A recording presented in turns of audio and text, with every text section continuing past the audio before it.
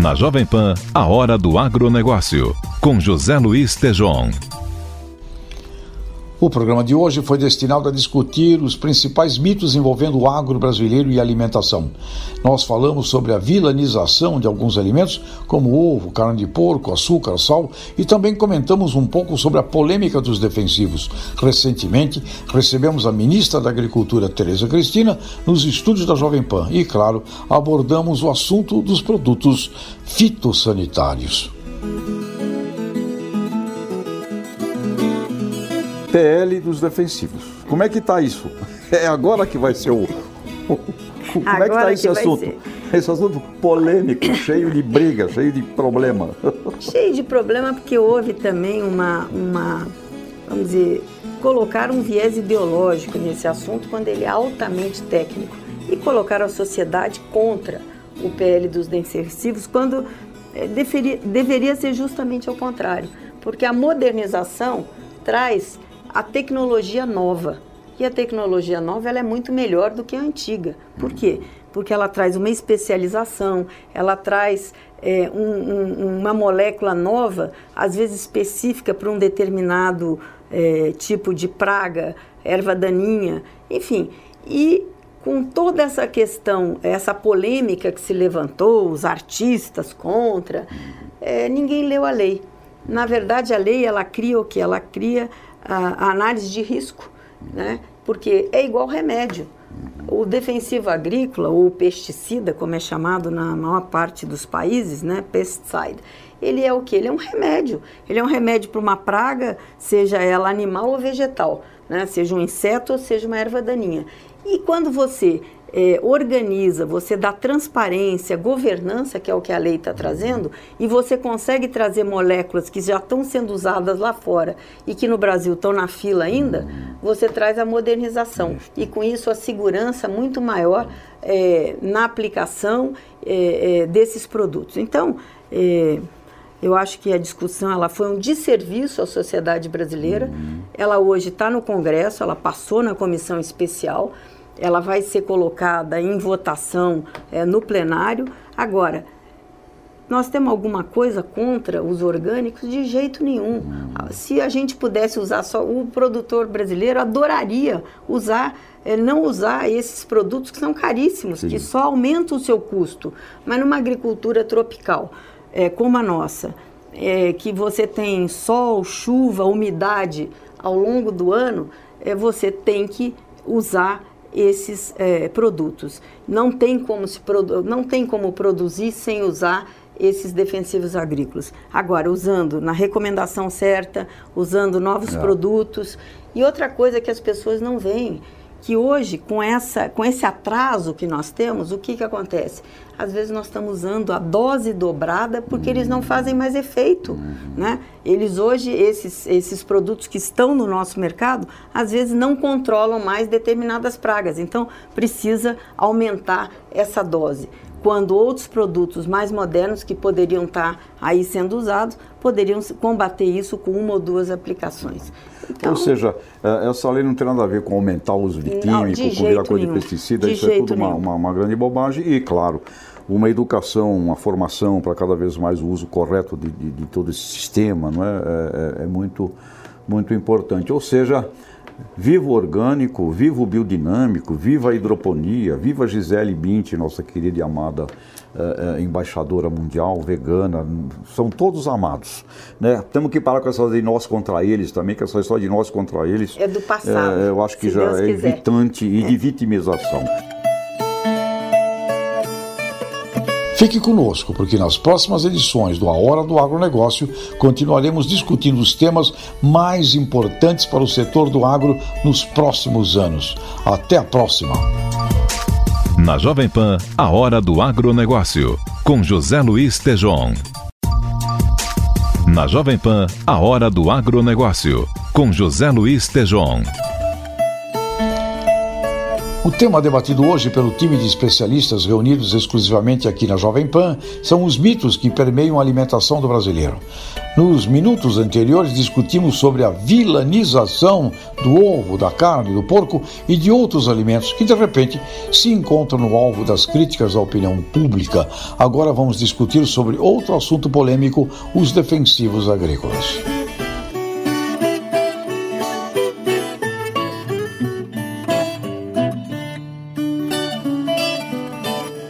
Marcelo Vieira, agrotóxico, defensivo, precisamos disso ou não?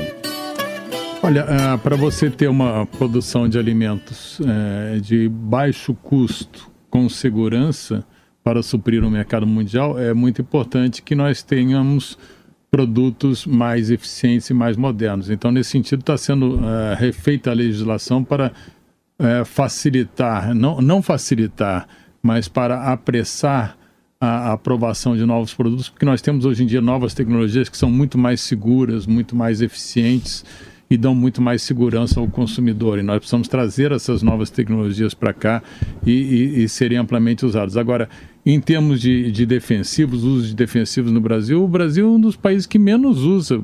Por quilo de alimento produzido, o Brasil, se você considerar todos os grandes produtores de alimento do mundo, o Brasil é um dos que menos usa defensivo por quilo de alimento produzido. Agora, é um dos que mais usa porque é o maior exportador líquido, o maior produtor, o maior supridor do mercado mundial. Então, usa uma quantidade grande, mas por quilo produzido, por unidade produzida, o nosso uso é muito baixo. Nós temos uma agricultura muito sustentável, muito responsável. Nós temos uma fiscalização eficiente nesse sentido.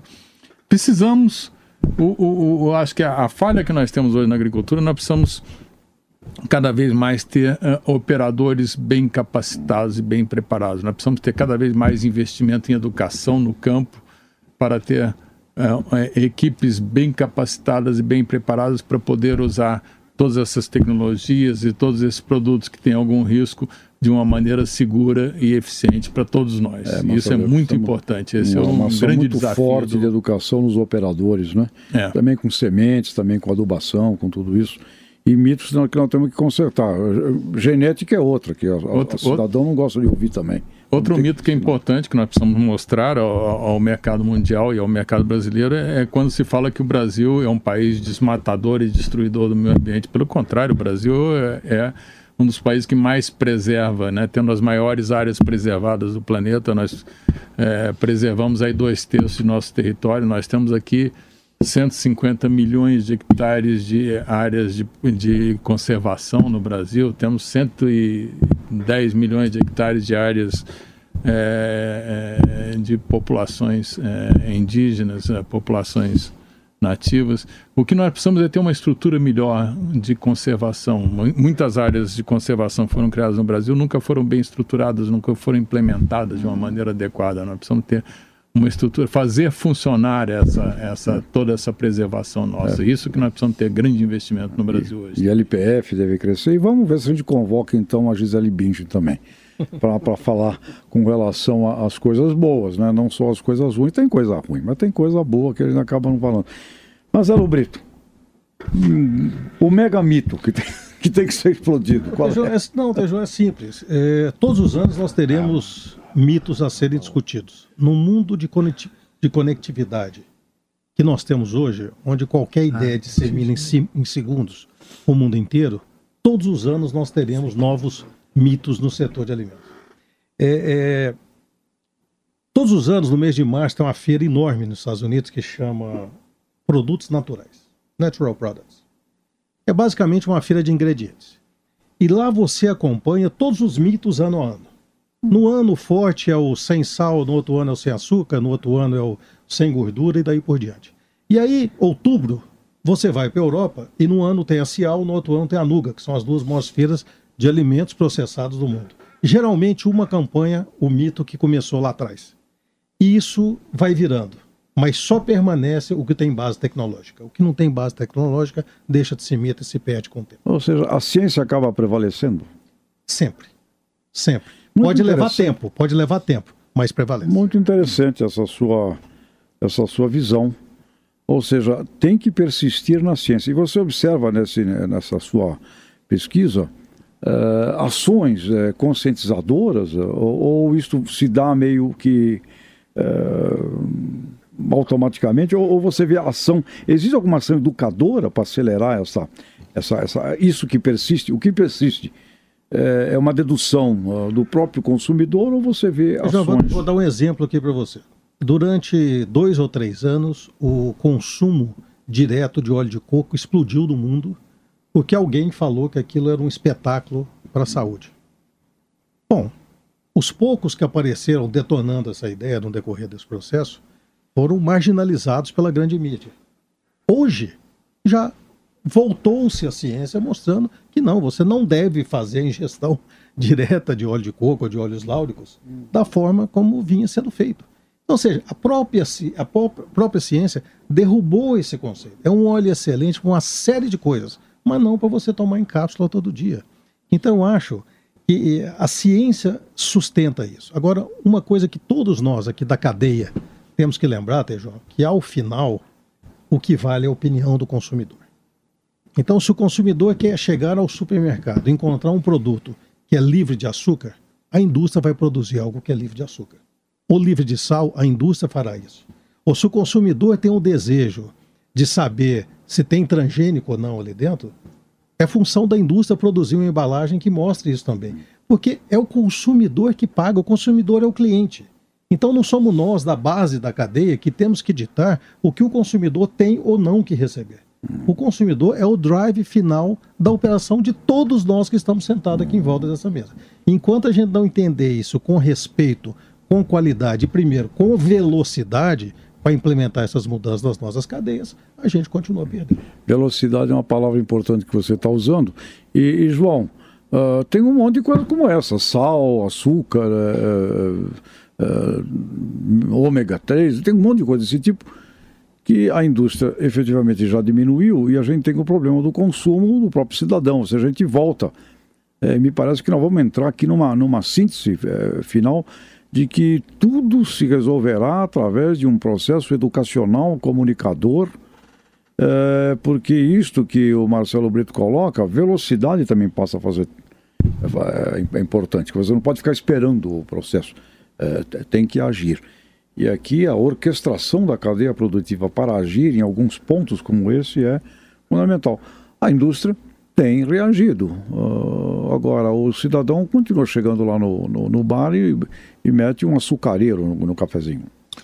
Perfeito, Tejão. De fato, esses são vários mitos que acompanham a indústria de alimentos no Brasil, né? E, infelizmente, as redes sociais hoje, tem muita gente que publica coisa ali de maneira sem nenhuma base científica, mas vai lá e coloca lá. Por exemplo, uma que a gente ouve bastante é que produto alimentício industrializado tem muito sódio, né? Então, só para você ter uma ideia, do total do sódio que se consome no Brasil, total do sal consumido no Brasil, 23,8% se consome na indústria. Todo o resto, ou seja, mais de 76%, se consome em lares e restaurantes, né? Mas aí passa por uma questão de educação muito forte. Eu não sei se todos se lembram quando alguns governos estaduais proibiram a presença de saleiro na mesa. Havia alguns restaurantes que penduravam o saleiro com um fio de nylon. Ele não estava na mesa, mas estava disponível para o consumidor, né? Alguns garçons traziam na lapela os pequenos sachezinhos de sal, porque não podia estar na mesa, né? E passa por nós como consumidores, num momento nós somos produtores, no outro nós somos consumidores, também essa educação. Porque muitas vezes a gente pega aquela bela salada, recebe uma bela salada do garçom, quando traz pra gente, antes de provar, a gente já carrega o troço de sal ali, né? A mesma coisa com açúcar. O açúcar, existe um outro mito.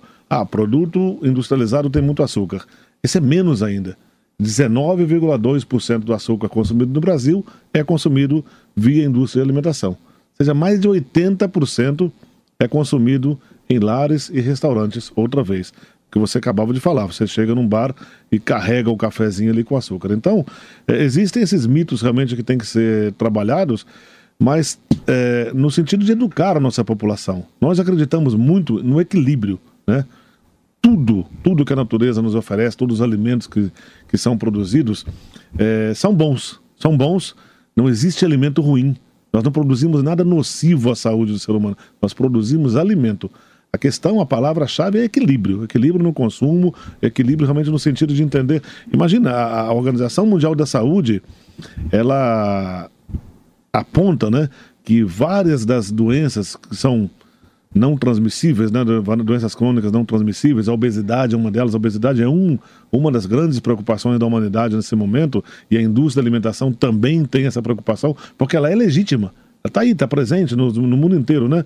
Mas a própria Organização Mundial da Saúde diz e aponta que a obesidade é uma enfermidade que tem multifatores causadores, né? Entre eles, por exemplo, está o sedentarismo, está a falta realmente de movimentos, né? Cada vez a gente se movimenta menos, né? Então não cabe só apontar. Seria fácil você falar, olha, o produto ultraprocessado, né, como você citou anteriormente, Tejão, o produto ultraprocessado é o causador da obesidade. Pronto, você resolveu o problema, você arrumou um culpado e apontou para aquele culpado. Isso vai resolver? Não vai. A gente tem que atacar realmente todos os fatores que causam obesidade.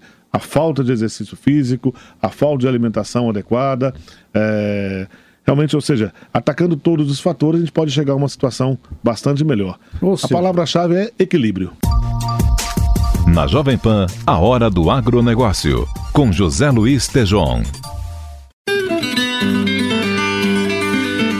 É hora do agronegócio. Informação, mercado e empreendedorismo. Produção e sustentabilidade. Com José Luiz Tejon. Bem-vindos a mais uma Hora do Agronegócio em clima de programa especial. Semana passada falamos sobre a necessidade da orquestração de todos os zeros da cadeia produtiva. O presidente da ABIA, João Dornelas, ressaltou que o país só não teve problemas mais graves de abastecimento durante a greve dos caminhoneiros graças à indústria de transformação, que agrega valor ao alimento. Apesar deste lado positivo, a indústria de alimentos ainda é premiada por diversos mitos que tentaremos desconstruir no programa de hoje. Na Jovem Pan, a Hora do Agronegócio, com José Luiz Tejon. Vamos dizer que alimento ultraprocessado é algo nocivo? É um erro de quem não conhece realmente tecnologia e engenharia de alimentos. E quando você vê a definição do que é um alimento ultraprocessado e você separa frase por frase daquela definição que a gente acha que é bastante infeliz, nenhuma delas para de pé perante a ciência, perante a tecnologia, perante a engenharia de alimentos. João, temos que chamar o Ital para nos ajudar também, eu acho que nesse... Eu queria reintroduzir aqui o Márcio Milan, dos supermercados, e o Ital, João, é um elo muito importante nessa comunicação, eu creio. Acho que nós temos que usar muito mais aqueles saberes, e eles têm que ser veiculados e ir à população. Mas falando em educação, em mitos a serem explodidos, Márcio, você tem lá na ponta do consumo, você recebe lá todo mundo, não é? Que mitos que coisas você acha que a gente tem que explodir, de coisas erradas na cabeça do consumidor final? Que exemplos você tem ali do supermercado que você já mudou cabeças ali, né? O negócio da carne de porco, por exemplo, você tem feito um trabalho grande com relação a isso. Qual é a BIA tem que explodir o mito do ultraprocessado, né? E esse negócio de rótulo também, tem que tomar cuidado com ele, porque a turma inventa aquela coisa. E lá no supermercado, qual é ali na linha de frente? João, eu acho que todo o setor, passa por um momento agora de grande transformação. Eu acho que é a questão da comunicação. Essa comunicação é algo que nós até, diferentemente de outros governos, nós oferecemos para o governo uma pauta de comunicação que a gente pudesse ajudar o governo aí na comunicação junto com a população, sabendo que a cada 10 dias passa uma população inteira dentro do supermercado. Mas eu diria que essa comunicação, e posso usar aí alguns exemplos, que o exemplo que talvez melhor se encaixa aqui é a questão carne de porco ou carne suína. Tinha um paradigma muito grande aí que carne de porco fazia mal. E nós entramos com uma comunicação diferente. Olha, a carne de porco faz mal, mas a carne suína faz bem. E foi feita uma comunicação muito positiva em relação da carne suína. Quer dizer, uma coisa basicamente simples de se comunicar, mas que quebrou um paradigma muito grande e ao longo de 4, 5 anos houve um crescimento per capita aí de 3 a 4 quilos nesse período per capita. Então isso mostrou a eficiência, quer dizer, foi um paradigma que foi criado aí ao longo do tempo. E agora a gente enfrenta uma situação relacionada muito com a questão, que é algo que a gente precisa também quebrar, é a questão aí do bem-estar, que nós falamos do bem-estar animal, né? Porque qualquer informação desencontrada em relação a isso traz um reflexo muito grande, vamos dizer assim, na cadeia como um todo, né? Nós estamos vivendo momentos que foi a questão dos ovos, né? Livres de gaiola, agora nós estamos vivendo a questão do suíno e assim por diante. Então, eu acho que essa é uma comunicação que eu diria que o grande paradigma que nós vamos ter que encontrar e quebrar é a paradigma da comunicação para o consumidor. Ou seja, nós vamos ter que educar consumidores através da comunicação como uma necessidade estratégica de marketing. Mitos, defensivos. No cooperativismo não tem mito, tem? Tem algum mito a ser quebrado no cooperativismo? Eu acredito que dentro do próprio cooperativismo, né? Dentro dele mesmo. Dentro dele mesmo, aquela questão das cooperativas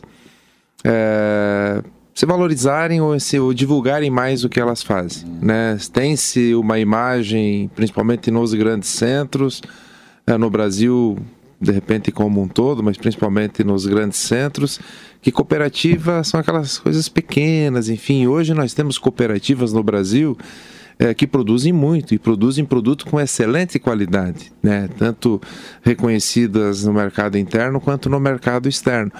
Mas o próprio setor muitas vezes joga para baixo, não vou falar que estou fazendo isso, porque senão vem uma ação contrária do outro lado, enfim, vou ficar na minha. Uma certa timidez. Uma certa timidez, eu acredito que nós precisamos trabalhar mais fortemente isso. Ou seja, tem que explodir um mito dos próprios líderes do cooperativismo que são um pouco tímidos. Estão tímidos nesse sentido e acaba, vamos dizer assim, isso refletindo também para toda a cadeia do agronegócio, né? Dessa produção, nesse abastecimento no Brasil. Começarmos a divulgar mais o que é feito de bom na agricultura, o que é feito de bom na pecuária, a qualidade que tem, e assim nós vamos conseguir fazer que a população entenda de forma diferente tudo aquilo que é feito em prol da produção de alimentos para os brasileiros e para o mundo aqui no Brasil, que muitas vezes isso fica muito deficiente, né? O agronegócio, ele é mais criticado do que valorizado. E nós temos no agronegócio ou na produção de alimentos, é o que faz a diferença. Ninguém vive sem alimentos. Então é por aí o caminho. Eu acredito que esse é um ponto interessante que nós temos que atuar. E vale para o cooperativismo, mas vale para todos os setores que estão aqui nessa mesa. Na Jovem Pan, a Hora do Agronegócio, com José Luiz Tejon.